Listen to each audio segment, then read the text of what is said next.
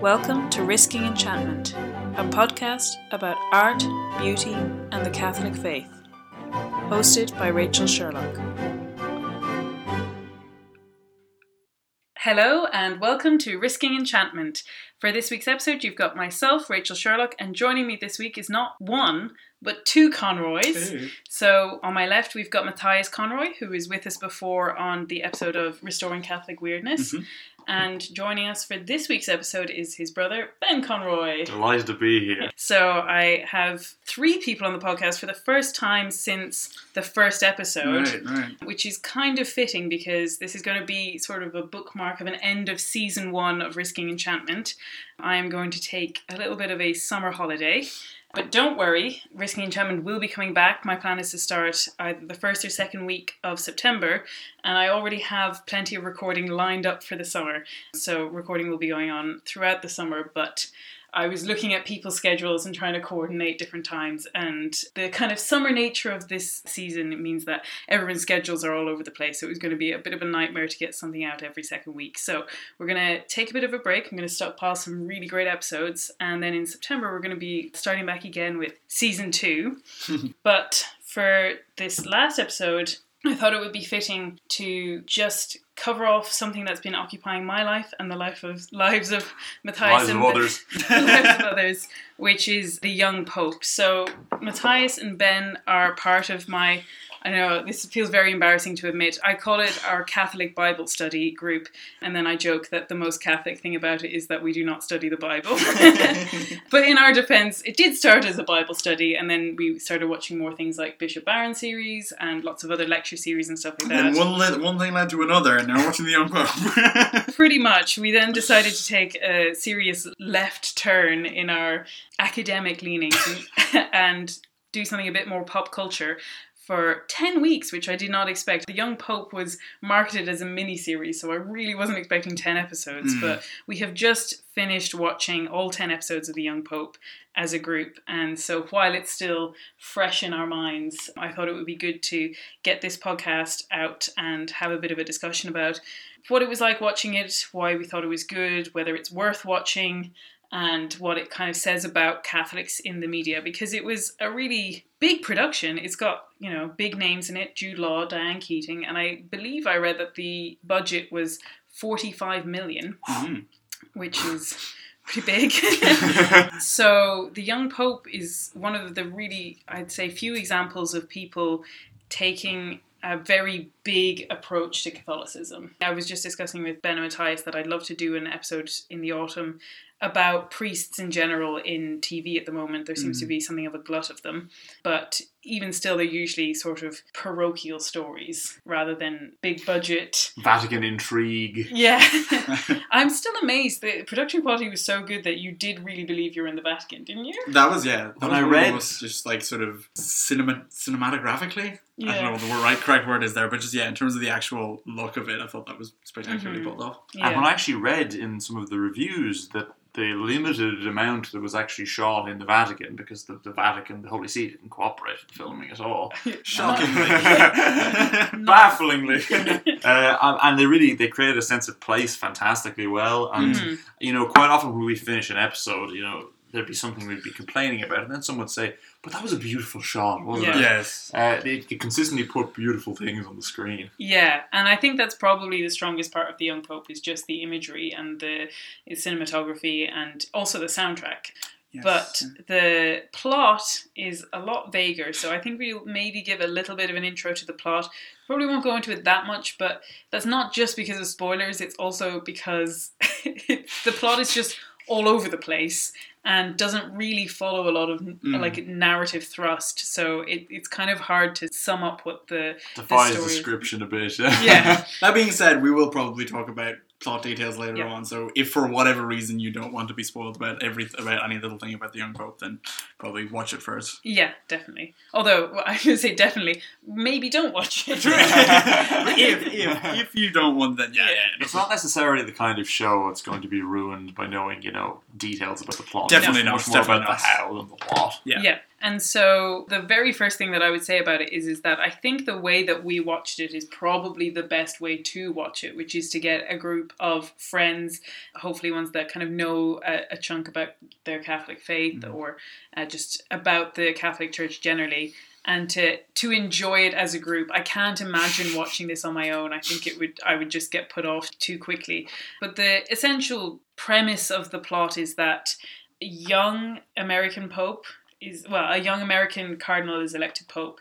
Obviously, young is kind of relative in this term. He is in his 40s. But yes, that would be a very young pope, played by Jude Law. And he is elected on the basis that a lot of the cardinals think he'll be easy to manipulate and helpful for a sort of, I guess, liberal, left-leaning policy within the Vatican. And then he becomes elected, and he is much more, at least the show tries to present him as much more of a kind of traditional, orthodox... tough as nails. Yeah, dogmatic kind of figure. And he brings with him a nun who helped raise him. He was raised in an orphanage, so his sort of right-hand man/woman in this case is Sister Mary, played by Diane Keating, and he variously comes up against different cardinals. There's the cardinal who was his mentor, who really thought that he should be the one who should be elected pope, who's played by James Cromwell.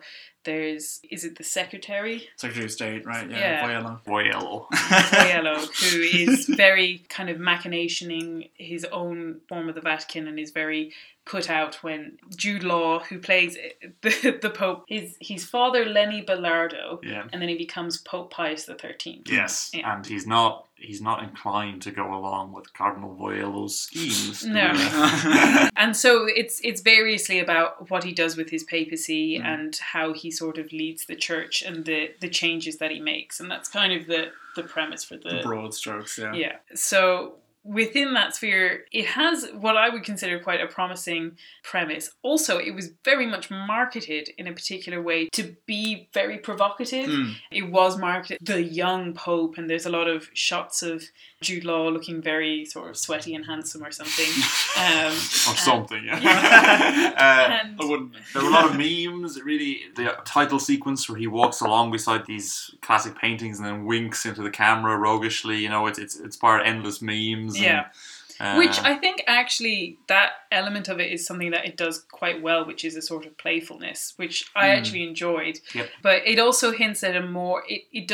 It's interesting. So in the first episode, we're treated to a couple of dream sequences back to back. And there's a lot of dream sequences and a lot of things that happen in this series that we're not sure whether they're dream sequences or not, or they're kind of left a bit ambiguous. But it opens with a dream sequence where we think it's real, and Pope Pius XIII is elected, and he comes out and he makes a speech, and it's all about how essentially the Catholic Church needs to embrace all of these things that it has traditionally stood against, such as abortion and contraception and things like that.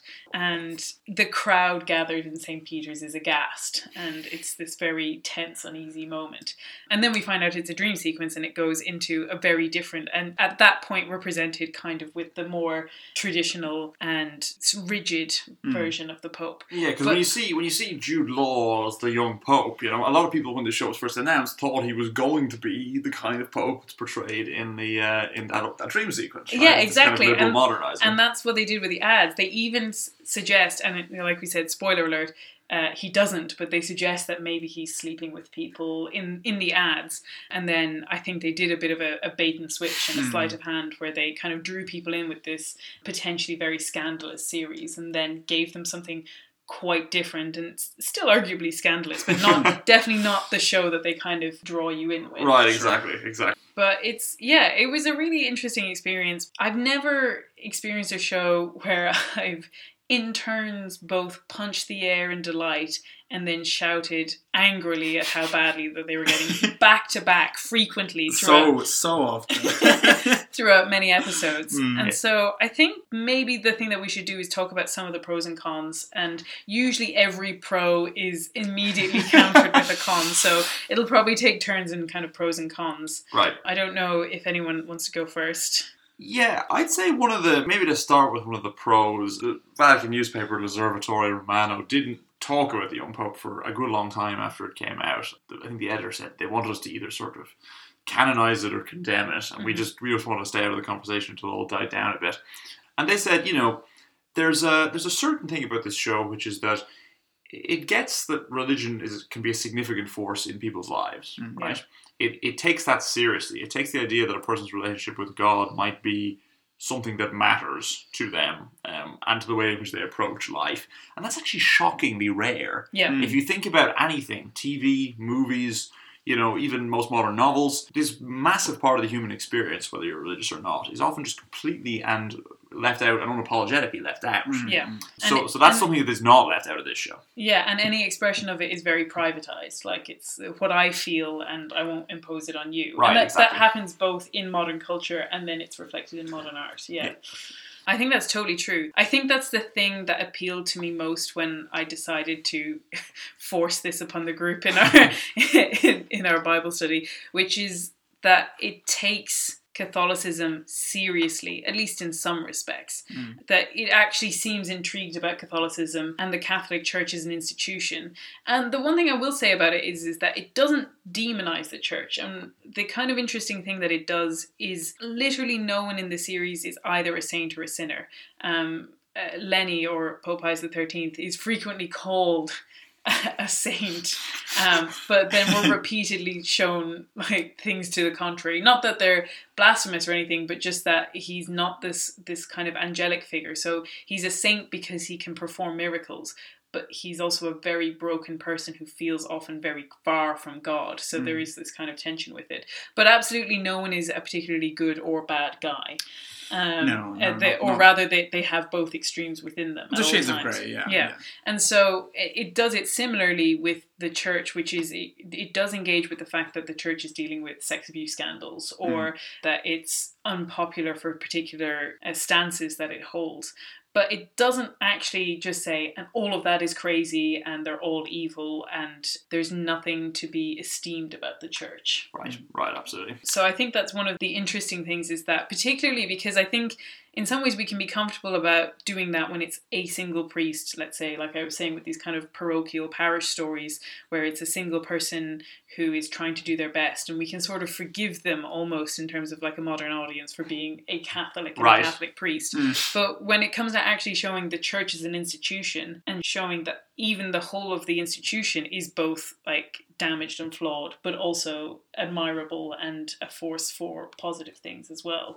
The article Ben was quoting, actually, I think describes it having a docile admiration for the church, which I think is a very good description of the kind of tack it takes with regards to the actual church in the Vatican. Yeah. That said, here comes the does this show understand Catholicism at all? And I would say it definitely does understand it at all. It understands it to some extent. And this was one of the things that just kept coming up when we come to the end of an episode of the show. Some things just don't get Catholicism. So some things either, as we've said, just leave it out entirely, treat it as this kind of quaint private matter. You might be a Catholic in the same way as you might like looking at the horoscopes on the weekends when you're browsing through the paper. Or it paints this completely bizarro, just a completely out of touch picture of faith in the church.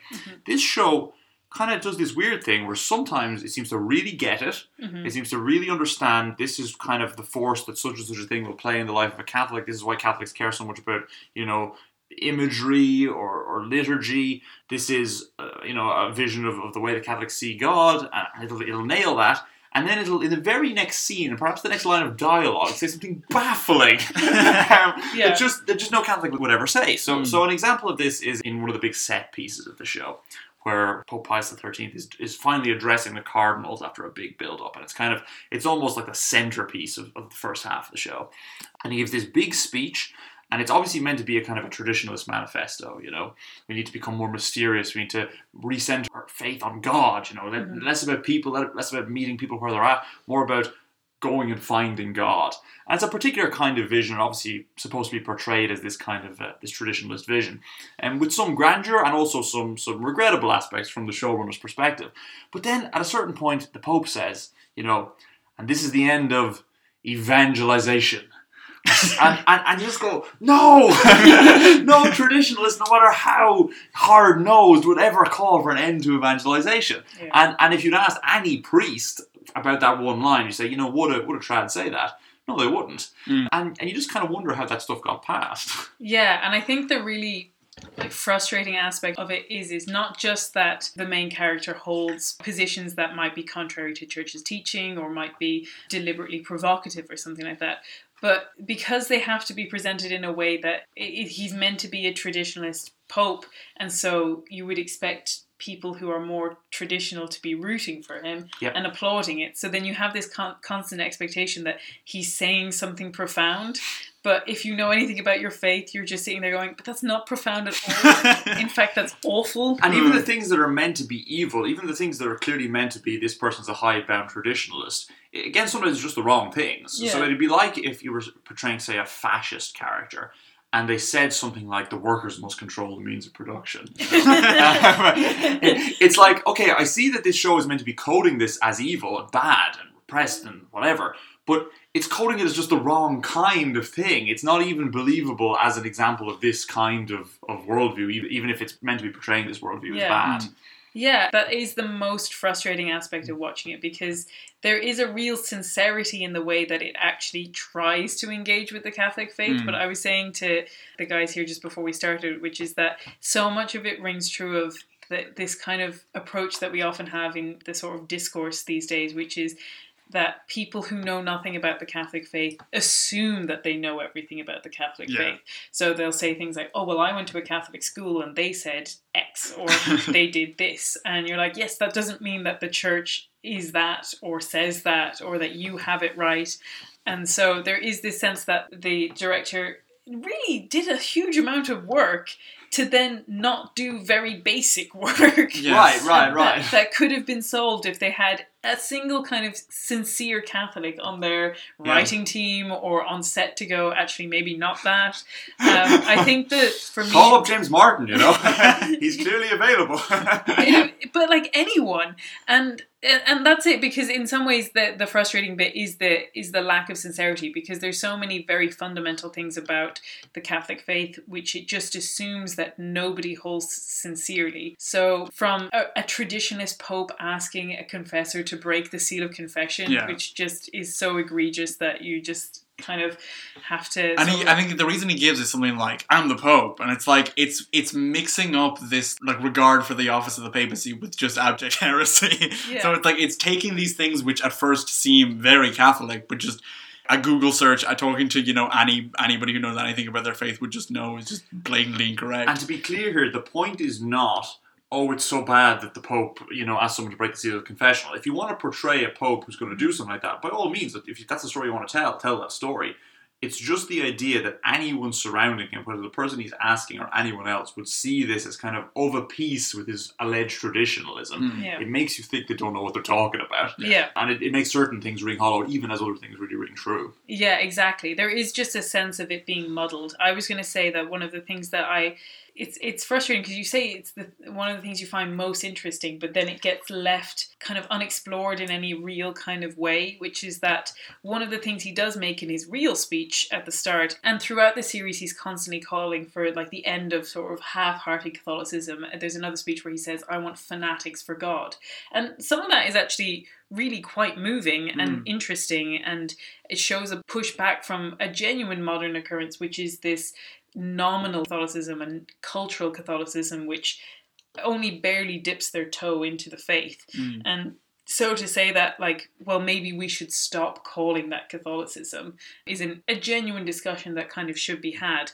But he has a quote where he specifically talks about people who doubt. And again, like Ben already pointed out, it's so funny because so many of the speeches walk on like a razor line of almost being right and then just being wrong. And so the idea that, because, and as Matthias said, there's almost this thing where you would expect a sort of very staunch traditionalist pope to say that doubting is banned now, which is actually not a thing that happens in the Catholic faith. That exploration of reason and doubt is perfectly within the scope that like Catholicism can cater for. But he says, I have nothing to say to those who have doubts about God. all I can do is remind them of my scorn and their wretchedness. And I guess in that case, it's probably just using it as a plot device to explore his own themes of doubt and so on, which go out throughout the series. Yeah, well, that's it, because then for the rest of the series, we're kind of led to explore his own doubt, and it's almost really interesting. Right, absolutely, right, because that's a great premise, okay? On paper, super traditionalist Pope wins in surprise election. Also, this guy doesn't really believe in God, or has serious doubts. That's an amazing premise. You could do so much with that. Yeah, while also calling for a more rigid and stringent version of the faith. Right. And so there are a couple of scenes where it's so interesting, because he's literally performing miracles and then in the next scene saying something like, I don't believe in God. But the problem with it is not the actual idea or the premise. It's the execution, because they can't seem to really settle on a particular motivation. And there is something to be said for people's motivations coming from many places and being a bit muddled. But when they always just seem to fit whatever scene is presented. So at times he is doubtful through great sadness, but he's also doubtful when it benefits him, when it allows him to be scornful, when it allows him to not have any kind of strings attached to what he's doing. There's this disregard that he has, but it's also like a source of great pain for him. It's tied to the fact that he's an orphan or his parents abandoned him, but it's too many directions at once, and so you don't ever actually get to... And also, for such an important theme, they don't really come back to it at the end. Yeah, it's interesting. I think it's a classic example of doing something narratively which you should never do, which is explain something more interesting in terms of something less interesting. In that, Sorrentino has this, when he's interviewed about the show, the showrunner, the writer, the creator, he basically says that one of the things it's about is loneliness. He says, loneliness, which is not the solitude of somebody who doesn't have anybody to chat with in the evening, but a more profound, deeper condition and sense of uneasiness, that in the final analysis you are alone. And that's why those who have that knowledge of this solitude ask themselves the question of God. So, again, interesting stuff there, but the closest the show ever comes to an answer to sort of exploring this whole, doubt and faith theme is really, well, Lenny was abandoned by his parents, and a lot of this stuff is just kind of an expression of his sadness about being an orphan. Yeah. Which, considering the seriousness which the show often approaches God questions and the epicness of those questions, to just say it's a kind of a Freudian externalization of, parental abandonment issues is a bit boring. Yeah. It's kind of boring. And the times where they kind of tease at actually more interesting things, like the Secretary of State at one point is speaking to another of the cardinals, and he sort of confides in him that he actually believes that Pius XIII's election was a movement of the Holy Spirit, and that despite what it may look like, things are possibly turning up. And we never really get any of that. After that point, he kind of just goes back to his machinations and his sort of, his wheeling and dealing. And it's like, those themes could have really done with a lot more exploring, and they kind of just let them drop. Yeah, and for a show that's so preoccupied with the church as an institution, like Ben was saying, it then swaps it out for the personal. So I think, for me anyway, the most sort of eye-rolling moment was when he is being set up to be blackmailed. So he's talking to a young woman, and so there are cardinals watching him ready to take photos. And they get onto the topic of why he is, obviously in this context, he is supposedly being led to be in an inappropriate relationship with this woman. And he talks to her about why that won't happen and why priests don't have these relationships. But he essentially says something very personal, which is also, in my opinion, kind of lame. Just that it's so ingenuine in the way that it approaches Catholic faith and Catholic teachings, which is to say, he says, priests are celibate because they're cowards and they're afraid to love. And it's so rude and unfair to say about priests. It's one thing to posit it as his own personal reason, but he makes this speech to her in which he says, generally of all priests, and then within the world of the story, the cardinals who are watching him are so profoundly moved by this supposed truth that they decide not to blackmail him anymore because he must be from God. So there's this whole thing where it's presented as if this is a very profound, true thing. It feels so deeply uncaring, like as if it just doesn't care about what an actual priest who might sincerely hold the belief that celibacy allows him to interact with both his people and God in a more free way. And I think it's one of these classic examples of it getting the externals but not seeing the inside view. Mm-hmm. So, I mean, I think that there was actually, and I wish I could quote the study exactly, but I think generally priests think other priests are unhappier than they themselves are. So priests are actually quite happy, but they sometimes assume other priests won't be. And I guess this show is kind of, it's seeing the external things about, celibacy, poverty, and all the things that have to do with the life of a priest, but just completely misunderstood. Like, there's another line where he talks about, we can't be fathers, so we ourselves are reminded that we're always sons, or something like that. And it's like, no priest would ever say that. It's just kind of faux profound and slightly nonsensical. So it's not seeing the inside view and not really understanding the mentality behind what he said. And it's one thing to say, as you pointed out, Rachel, that this is a psychological statement about Lenny's own beliefs. This is part of the big messed up packet that is this fascinating character.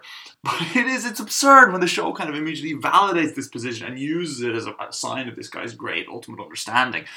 It's an example of something that I think that maybe Sorrentino gets wrong a bit about his own show. Because in another interview he talked about how, Catholics would enjoy this show if they appreciate it like a great painting, right? You look at a great painting, you're not checking it for orthodoxy. You're just kind of taking it in and being inspired by it and hopefully raising your mind to God.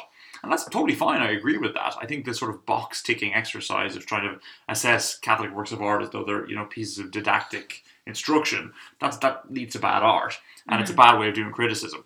But sometimes if you don't get the dogma or the doctrine, if you don't get the underlying truth, you also don't get the art, you also don't get the characters. When you're doing a story that's so much about priests, and a story that on some level seems to get that God could be really, really important to people, that God could matter, in a way that a lot of other stories don't.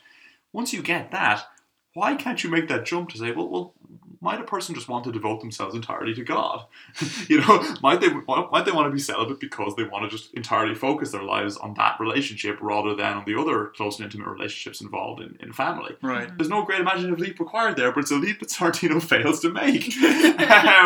He trips in the puddle and drowns. And that shows frustrating mixture, right? For every punch the air moment, there is a throw the TV remote moment. Yeah, and I think one of the most frustrating parts of this is that the question that is certainly where the start of the story is one of the most interesting ones that I've ever come across, and I would love to see someone really, really delve into it, and in some ways he gets it very right, and it really ties in with everything we're talking about here, which is that Sorrentino, in his beautiful cinematography, particularly in his costumes, in the way that it's filmed, really delves into the material and the lavish elements of Catholicism in a way that actually delights in them and doesn't just condemn them as being sort of overblown or self-indulgent. That really gets the sort of beauty of it. He really also gets the really Catholic thing of the paradox, which is that Pope Pius XIII reinstates a lot of these old forms, such as he demands the return of the papal tiara and he starts wearing the red shoes again, and he's wearing all of these more like brocaded and embellished vestments and things like that. But he also completely retreats from the sphere of media at exactly the same time. So he refuses to be seen in public. He refuses to have his photo taken. He refuses to have his likeness on any product of the Vatican, whether it's he has a big thing about plates or bubble-headed dolls, whatever it is, that he has this move towards mystery. And it's interesting that it's both a retreat but also an expansion of the physicality of it. So there is this beautiful paradox where you're both building up in terms of what the things that you use, but you're also hiding them from view at the same time. And it's one of the most interesting things he does, because he talks about how you lead people into the Catholic faith. And he makes the argument that you don't do it by giving them everything and explaining yourself 1,000 times and by putting yourself completely at the mercy of the media, but rather that you foster something that is some more mysterious and more sacred and more hidden. And that leads to another thing that a real positive about this show, and that's one of the things that it really gets, right? Yes. It really gets, when we were watching these bits, a lot of people were saying, that there's such a thing as overexposure. The best media strategy is not always to level of pure communications. It's not always to make yourself maximally available, to go chasing after people saying, hey, I've got something to say. Sometimes it's better to quietly rest in the knowledge that you have something worthwhile, and to hopefully to attract people with that, to let people be attracted by you rather than by what you believe, by the truths that you hold, rather than kind of desperately trying to lasso them, you know. And in that way, it's very Christ-like. Right. Because Christ just preached, and he didn't even necessarily do a lot of preaching in the places that you might expect preaching to happen. Like, I know he is in the temple, but mainly we hear about him in boats and on shorelines and in towns, and and he just lets people come to him rather than sort of making a big show and announcing himself when he is coming. It's interesting, I think, that one of the relationships that Lenny enjoys the most in the show is with the head of Vatican Media Communications, this lady named Sophia, played by Cécile de France.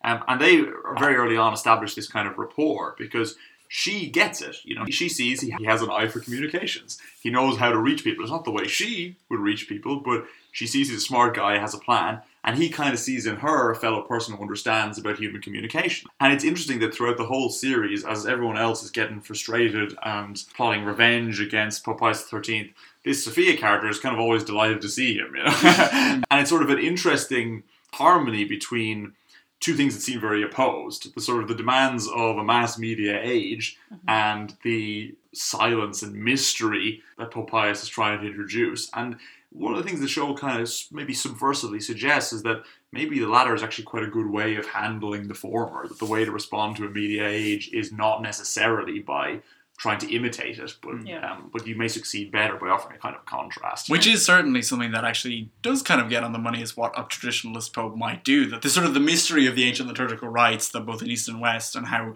someone who is of a traditional mind might actually, you know, take those principles and use them for the age of mass media rather than sort of the other approaches which have been tried in recent years. And I think in some ways it also really gets on the money how much confusion is caused by over-explaining. And so I think the thing that leaps to mind at the moment is the sort of the airplane interviews from papal visits that always seem to lead to more confusion and more division and more chatter, like just noise. It's not even proper theological discussion. It's just like, well, he said this, or this was taken out of context, or, you know, this isn't what you think it means. And in some ways, yeah, that there's such a volume of content all the time that things might actually be clearer if you explained less. Yes, yeah. The less you talk, the more impactful every time you do it is, yeah. But I also think, again, a really subversive and really interestingly subversive thing that he does is with the material aspect of it, because I think we've been told for so long that it is both ugly and gauche and disrespectful for the Catholic Church to be a church of beautiful objects, and that's something that we should shrink away from and be uncomfortable with. And it's something Matthias and I talked about a good bit in the Restoring Catholic Weirdness episode, where we discussed why it's important to set ourselves apart from the world, and just having that conversation about what is due praise and what is right for the Catholic Church. But I think it's interesting that it gets right that despite what people say, they still want to see those things. Like, there's a reason that St. Peter's is full every day. There's a reason that the world wept when Notre Dame was burning. Right. That as much as it in principle thinks that these things are bad, it also yearns to have some access to them. And so I thought it was interesting that it was in the article written by Matthew Schmitz in was that the Catholic Herald? See, the Catholic Herald were First Things. He compares it to Mad Men, which I think is really interesting because there is that sense of seeing something you're not supposed to see. You're not supposed to see people sitting around smoking and being flippant about things that we would now be very careful about. And there is that ability to say that, like, well, while some of the things might not be right, there is something alluring in it as well. And so the fact that it goes through such lengths, like even when he's not in his regalia, Pope Pius XIII is wearing these like papal tracksuits. Yeah, the papal tracksuits are great. Monogrammed with the keys, you know. Yeah, and it's a little bit cheeky. I always think that it's at its best when it's a little bit cheeky, like the opening sequence that we talked about, which is set along the Watchtower, and along the Watchtower. Like, it's deliberately funny, and I think one of our favourite scenes, and I think most people who watch it will enjoy it if they can take a little bit of humour in what they're seeing, is they have a whole scene where Pope Pius XIII is put off meeting the cardinals for absolutely ages, and it's getting ridiculous at this point. But he's waiting for the papal tiara to arrive, and so it has what is essentially a girls' shopping mall sequence where he tries on different shoes and different outfits, and then eventually settles on the most lavish one, set to the tune of "I'm sexy and I know it." My LMFAO. It's obviously being very tongue-in-cheek, but to me, I think that is done quite good-naturedly, actually. It really is, yeah, and that you see that scene out of context, and, it could have any valence. It could be that, this is Sorrentino taking the mickey out of, the elaborate pomp and finery of the Catholic Church or whatever, but when you actually see it in context, it's cheeky, it's poking fun a little bit, but it's like, this stuff has power, Yeah. You do know it, Pope, when it's eventually carried in, you actually are kind of struck by the sort of impressiveness of some of this stuff. Yeah. And it's definitely one of those things when we're listening at pros, definitely one of those things that I think the show does get. Yeah. And in a way, it does. Again, it sort of like fumbles at the last moment with actually getting this point across, but it's also reflected in the spirituality that I think it really nails, which is there's a priest character who is based in Honduras, and he is actually sleeping with the wife of one of the narco drug lords, and eventually he's being moved away from there, and he's being replaced by another bishop who you see in a scene is giving a much stronger and condemnation and a more orthodox message, and this priest who was sleeping around and doing all of those things was the one being very sort of open and tolerant and nice. But when he is eventually kidnapped by the drug lord, there's a really fascinating quote where the drug lord says to him, "If you had preached in your church against the narcos and refused to give me communion, I would not have felt disrespected. You would simply be doing your job, then I wouldn't have felt obliged to use violence against you. But that's not what you did. That's what the current bishop is doing, and he is right to do so. In fact, no one would dream of laying a finger on him. You, however, have chosen a different path." And so there's this sense that the world actually wants to see the Catholic Church be the Catholic Church. And in some ways that's true. I think there is definitely a big push that wants to see a more, what they might term, modern view of the Catholic Church, which is maybe, in their view, more tolerant or in their view, more open. But at the same time, going back to those like aspirations to see the beautiful hats and the brocaded shoes and the beautiful settings, that there is also an underlying draw to see the more traditional Catholic Church that is more challenging and is more true to itself. Right, absolutely. And those two impulses kind of are somewhat at war with each other within this series, right? Talking about this again, it's in terms of, what people want or what's most likely to be successful in kind of a mass media age. It's interesting to think about Marshall McLuhan, the theorist of media and communications, who invented a lot of the concepts that we now just take completely for granted in media communications. He's the one who said the medium is the message. So the idea being that when you're conveying a message through a television screen as opposed to a printed page, or a printed page as opposed to a verbal delivery, that it's not just a matter of taking the same content and delivering it through different just mediums that don't really alter its nature, but that the very way in which you communicate it is itself a key part of the message. Now, that might seem obvious in the age of Twitter, where you're talking about, how social media is degrading our discourse, but this guy was talking about it in the 50s and 60s. But what's really interesting about Marshall McLuhan is that he was also a really hardcore Catholic. And he had some really interesting takes on some of these moves away from the beauty and the ceremony and the visual attractiveness. He has this quote from his book, The Medium and the Light, where he says, "The need for participation in groups and social forms always requires some code, whether verbalized or in the form of costume and vestment, as a means of involvement in common action. What the young are obviously telling us is this: we want beards, we want massive costumes and vestments for everybody. We do not want of the simple, plain, individual stuff." So his point was that at a time in which kind of expressiveness and, crazy outfits and, television and the power of images was just becoming more and more powerful because of television, it was exactly the wrong time for the church to move away from its own iconic images. And that's something that, it's maybe not something that immediately strikes you, but when you think about it that way, it makes an awful lot of sense. And again, it's something that the young Pope really really kind of nails for the most part. Yeah. And like I said, I actually think that's the most interesting thing that it does in the series, is this question about mystery and how do you cultivate mystery. And like Ben said, nobody would say, let's stop evangelizing. But I think there is something to be said for saying, maybe we need to change what we mean by evangelizing. And maybe evangelizing means being this beacon of strong Catholic performative religion that people can look to and identify and say a million miles off, oh, that's a priest and that's a Catholic church and that's what that looks like. And draw people to it, rather than simply just going out to people and trying to meet them where they're at, which is something that Pope Pius XIII in the show does not like at all. At one point he says, I have banned the word compromise.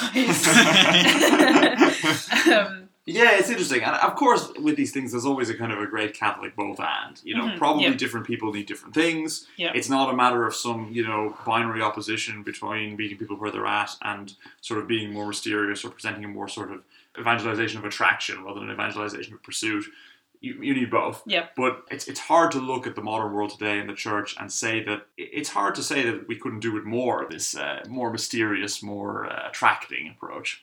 And the other thing I think it does actually really get right, we were talking about how Lenny is so focused on the fact that he's abandoned by his parents, which, as Ben pointed out, dominates the story in a way that is almost baffling, that it's, for us at least as Catholic viewers, the least interesting part of his psychological makeup, and yet it is so present in the story in a way that just seems overblown even in a kind of dramatic setting. But what he does get right is that, so his parents are very, very explicitly said to be hippies, and they are shown to have sort of neglected their duties and run off, and they, I guess, represent that 60s movement, that baby boomer movement, that the reaction to which, for a lot of young modern Catholics, is a return to the more strict and the more dogmatic and traditional form of Catholicism. And so I think it was quite an observant thing for it to catch up on, which is that as much as, let's say, young people at large are being much more sort of progressive within the Catholic sphere, even if their kind of political leanings are more progressive, often their religious expression will be a lot more traditional. So I think for someone who's actually not coming necessarily from a Catholic point of view, I thought that was quite sharp of Sorrentino to pick up on. Right. And there's this great line where he talks about orphans, and this is hinting at the idea that he might try and explain something less interesting in terms of something more interesting, as opposed to what mostly happens, which is the reverse, where he says, an old cardinal says to him, "You surprised me, Holy Father, you were young, yet you have such old ideas." And then he says, "You're wrong about that, I'm an orphan, and orphans are never young. But the majority of churchgoers," says the cardinal, "are not orphans." Says who? You really think the only orphans are those without a mother and father? And that sense of orphanedness, that sense of, being abandoned by someone or being abandoned by what matters, or being kind of a byproduct, whether you're a child of divorce or whether you're, someone who's addicted to pornography and nobody cares. Or just the lack of priests, or that, in our particular culture, if you're looking for a spiritual father, they can be literally hard to find. Right. And in that way be in some way orphaned by the Catholic Church by just not having enough resources to cater for the number of people that need them. Yeah. And so, I think picking up on the feeling of being an orphaned generation is very, very perceptive. And then we have the final speech. I have to say, the final episode is almost like an episode from another show. The whole show throughout is a very, I think I said many times that I feel like I'm watching a fever dream, because there are so many parts that almost make sense but then don't make sense, and then actually go into a dream sequence, and then bits that you are sure must be a dream sequence but actually aren't, that you kind of get very disorientated. But the final episode is as disorientating, but in a very different way, in that it seems to just completely change gears and go for quite a saccharine and very unearned sentimental end. Right. Which is largely centered around the potential canonization of this child saint who, again, because it's an unfortunate position to be in, it reminds me a lot of whenever they make a movie about someone who becomes a famous musician, which means that they have to write music for the movie that, as a viewer, you have to find catchy enough to believe that that person would be a famous musician, which must be a really tricky thing to do. And in a similar way, especially for someone who's not clearly either, like, I don't want to say, maybe he did know a lot about the Catholic theology and was just disregarding it. But the way that it's muddled definitely feels like it's coming from someone who just didn't know or didn't kind of get what he was talking about. But because there are all these very quote-unquote profound speeches, and then as a viewer you're watching them going, but they're not profound at all, in the same way that you might be listening to a presumably famous pop song in a movie going, that's a terrible song.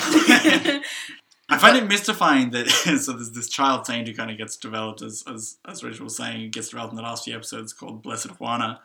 But I'm wondering what Pope beatified her, because she just does not seem like a saint at all. Like, there's kind of these moments where, you know, one of the cardinals is sort of telling her calls to the Pope. He drops these quotes from her, which just, no one would ever actually say it was a saint. Like, it's so, like, it just does not ring true whatsoever, and that kind of leads to this epic sort of fail of a speech in the last episode. They might say it if they were an Instagram inspirational quote post. Right, exactly. So there's exactly. At the end where Pope Pius is reading a lot of these quotes from Blessed Juana, and a lot of them are put in the form of questions, you know, like, are we joyful or are we sorrowful? Are we rulers or are we servants? And he just starts listing out all these dichotomies, and I'm kind of thinking, like, are we country or are we Western? You know, like, are we human or are we dancer? You know, I'm not seeing the profundity here, Sorrentino. You know, what does asking all these questions actually mean? And Ben and Rachel can confirm that, as he gave all the responses about what God is not, because that's kind of how the speech comes to its conclusion. He tells all these things that God is not, which are primarily things that God actually is, in fact. I think I suffixed almost every single one of them by just saying, no, that's not right either. God does not comfort us, you know. God does not soothe us. He does not listen. And he does not speak to us. I just kind of like, but don't forget, folks, what he does do is he smiles. He smiles. God smiles. Who can forget that? Yeah, it's like, I mean... That's pretty much the end of the series, and you're sitting there going, and like, this is a character who, presumably that's meant to be a character development, so he goes from being very sort of like rigid and unaffable. He's quite distant. In fact, in the first episode, he talks about how he doesn't want to be too familiar with the staff of the Vatican because familiar relationships are unclear and professional relationships are formal relationships are the ones that he should be having. And so, actually, more importantly, in his first speech, I think he storms off saying, I don't know if you deserve me. Yeah. And then he ends in the final episode by saying, in heaven I will be able to embrace each of you in turn, which could work as a sort of character arc if that had actually been the character arc, but instead it's more kind of muddled and twisted and convoluted. And very accelerated towards the end as well. Thoroughly permeated by heresy. Thoroughly permeated by heresy. Matthias Conroy's review of The Young Pope. Yeah, it's interesting.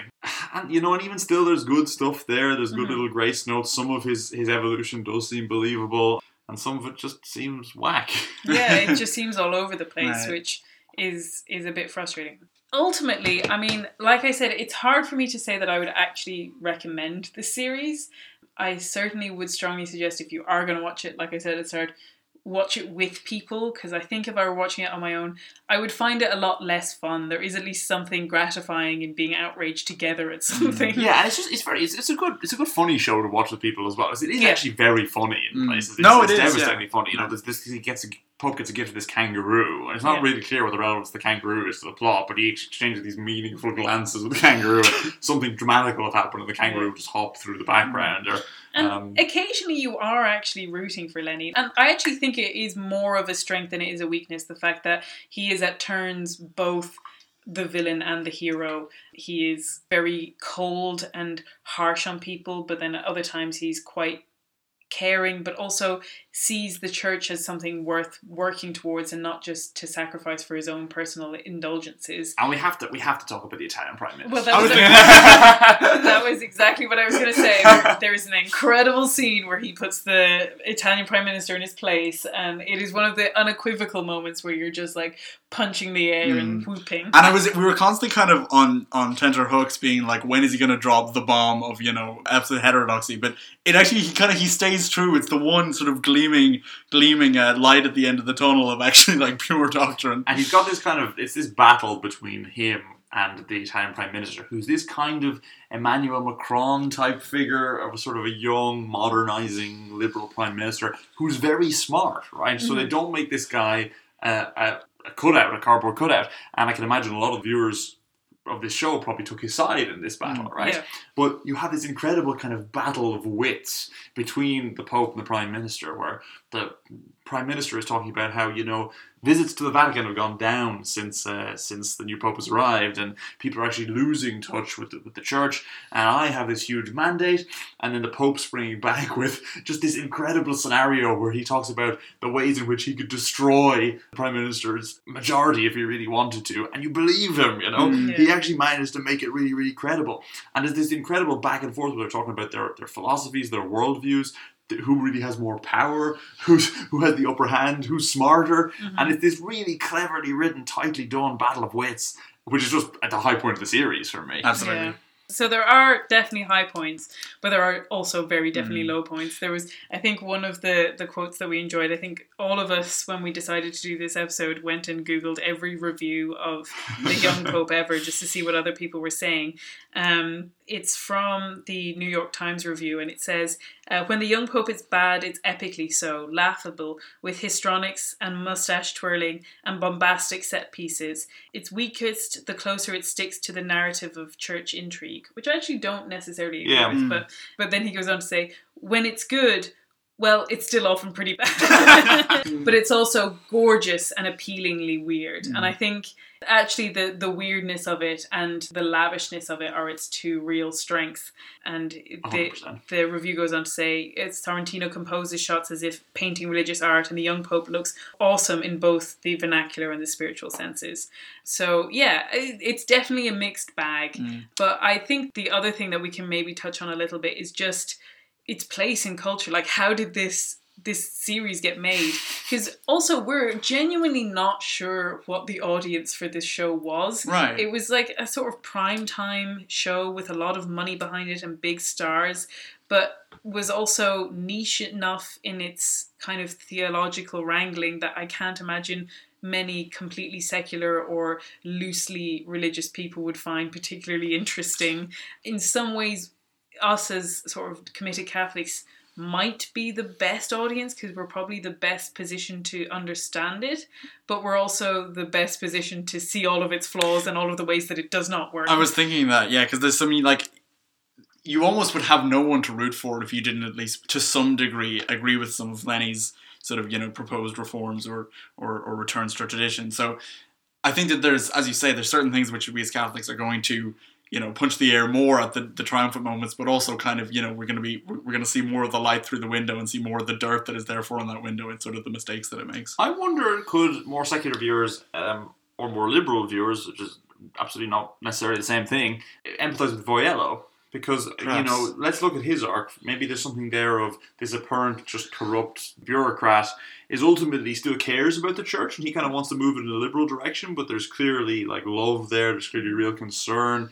And his kind of battle with Lenny / being somewhat won over by him could be a kind of an entry point there for people who are not kind of down-the-line Orthodox Catholics. Yeah, I would agree with you for the first half of the series, but the second half of the series seems to put Voiello mainly within a sort of conflict where he seems to, it's not explicit, but at least it is implied that he's beginning to develop feelings for Sister Mary. Right, yeah. And reciprocated feelings for Sister Mary. So it's, except that it almost just doesn't go there. Like, it's not that couldn't be an interesting part of a story that people might root for, but in terms of rooting for the church. If the question is this is a sort of a battle for the church, yes, it kind of drops the Fizzles, question of Voyello almost like halfway through. Right. So yeah, I'm not really sure. I don't know whether that's just because of like, I'm going to say it's in some ways poor storytelling, or is it deliberate? I'm not really sure. We did find ourselves sort of questioning the motives the whole way through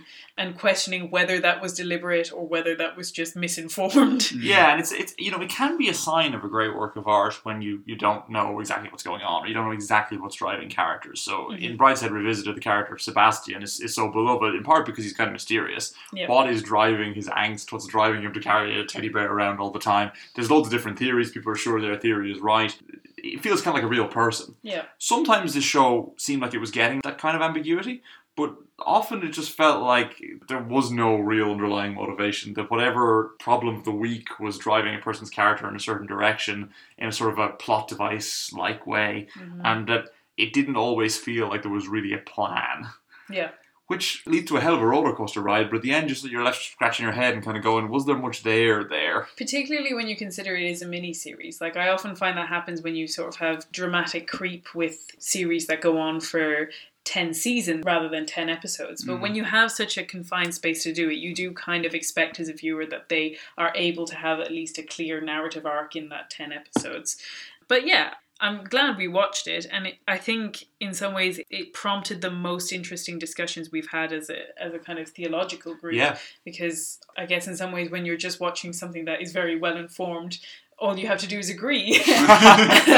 Whereas when you're watching something that's a little more slapdash and a little more all over the place, then at the end of it you have to sit there and go, well, why didn't I agree with that? And what is the answer to that? And, and even having debates within the group of like, well, I actually liked what he said there, and no, I thought that was very wrong, or, that there was a sense of like actually hashing stuff out, which was actually beneficial as a kind of Catholic viewer. And I do feel like Sorrentino would probably be pleased with that. Yeah. I think if he knew that this group of Catholic nerds ended up having like big discussions about the nature of our faith because of his weird show, he'd be like, good. We know that we're going to say a season 2, although I think it's more like a spin-off show. It's going to be called The New Pope. It's very confusing as to what the premise of that show is going to be. So we'll have to come back to it, I think, when it finally gets released. One thing's for sure, it's not going to get any less weird. Joining the cast for season 2 is none other than Marilyn Manson. Yes. Oh my God. So, I knew John Malkovich was joining. I didn't know Marilyn Manson. Yeah, 100%. But we have some returning cast, so there's got to be some threads that have, maybe we picked up again. We'll have to wait and see. But. Yeah. But I also think it was encouraging to see something in the kind of general culture that did at least make a very genuine go at looking at the Catholic Church and presenting it in an interesting and nuanced way, even when it was a slightly muddled way at the same time. Yeah. Mad as a box of frogs, but I'm glad I watched it. That's cool. And so, like I said, hopefully later in the year we'll maybe kind of come back to this topic and look at more examples of Catholicism in the media. The one that sort of springs to my mind at the moment, because it's being talked about a lot, but I have not seen, is Fleabag, written and directed by Phoebe Waller-Bridge, and has... Like, I only know the character as the way that it's referred to on Twitter as the sexy priest. So I can't say that has necessarily endeared the series to me, but it might actually be worth taking a look at just to see kind of, like I said, I think it's interesting considering in some ways the young pope was presented as the sexy pope. Right. That this idea of Catholicism being a bit alluring in a transgressive way, a bit like what I said about the Mad Men element to it. No, I'm pretty sure they also did not do their research. Yeah. What was it that you put? Put the fiddle back on backwards. Put the cross on the front. Ugh. Any glance at any shot of a chasuble that's designed like that would show you. Put the cross on the back. Anyway. So, Matthias was not on set for continuity. No, yeah. And a wedding in a garden. Anyway.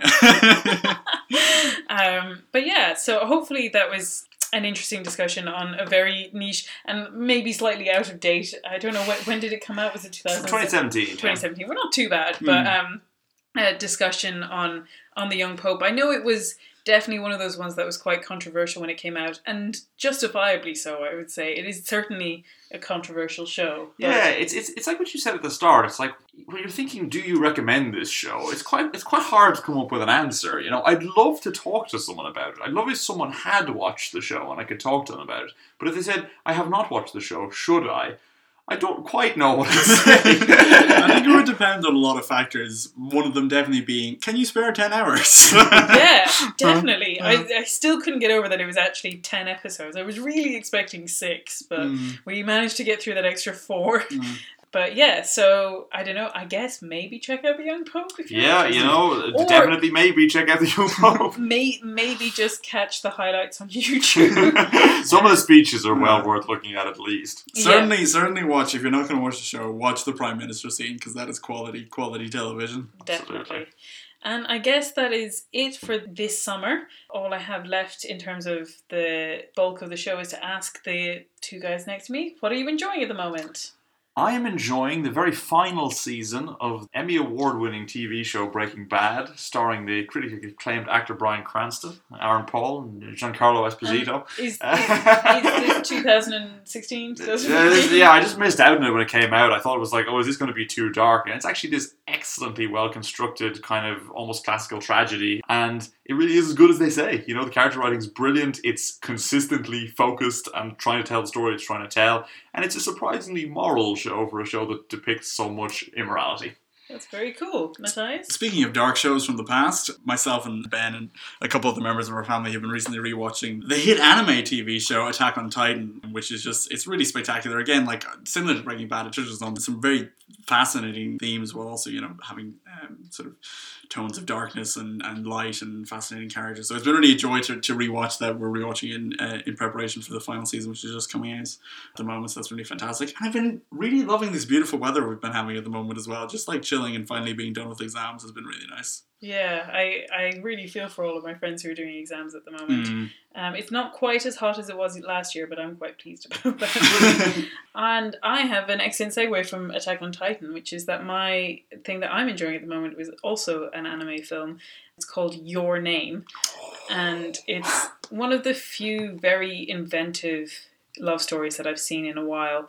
Very charming and actually, like I said, inventive. It's not a story that I've seen before, even though it's in some ways a very traditional, boy meets girl and they fall in love kind of structure. But I don't really know how much to say about it because the plot of it unfolds in such an unexpected way. But I guess I'll just say that the way that they meet is that their bodies switch when they go to sleep sometimes, and so they wake up in each other's bodies and have to learn to navigate each other's lives. It takes a premise that, could just easily be just used for sort of absurd comedy and get some absurd comedy out of it, but also like somehow tells this really touching, meaningful, great story.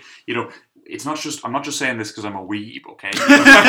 like believe it, you go, okay, anime and the boy and the girl wake up in each other's bodies, this sounds dodgy as hell. No, it's this really sweet story with some really, beautiful shots, great music, and a just fantastic atmosphere. Yeah, it's another one with a really great soundtrack. So yeah, that's Your Name. I need to get on that. I haven't seen it yet. But yeah, so that actually brings us to a close. Like I said, I am lined up to record some new, what I think are going to be some really great episodes, so I'm really looking forward to that. Yeah, it's actually a little bit sad for me to be taking a break. I really love doing this podcast, so I really hope you'll join me back in September. And I've had some lovely reviews recently, and like I keep saying, like everyone who listens it's such a joy for me. So I'll be praying for you all during the summer and always. And I guess, as always, leave reviews if you want, and tweet and reach out and tell people about the podcast. I really appreciate it. And I'll be talking to you very soon, I'm sure.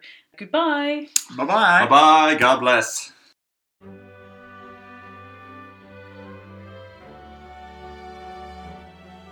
This has been Risking Enchantment. Music by Kevin MacLeod. You can follow me on Instagram and Twitter with the handle @SeekingWatson. And you can find out more about me and the podcast at rachelsherlock.com. Thank you and God bless.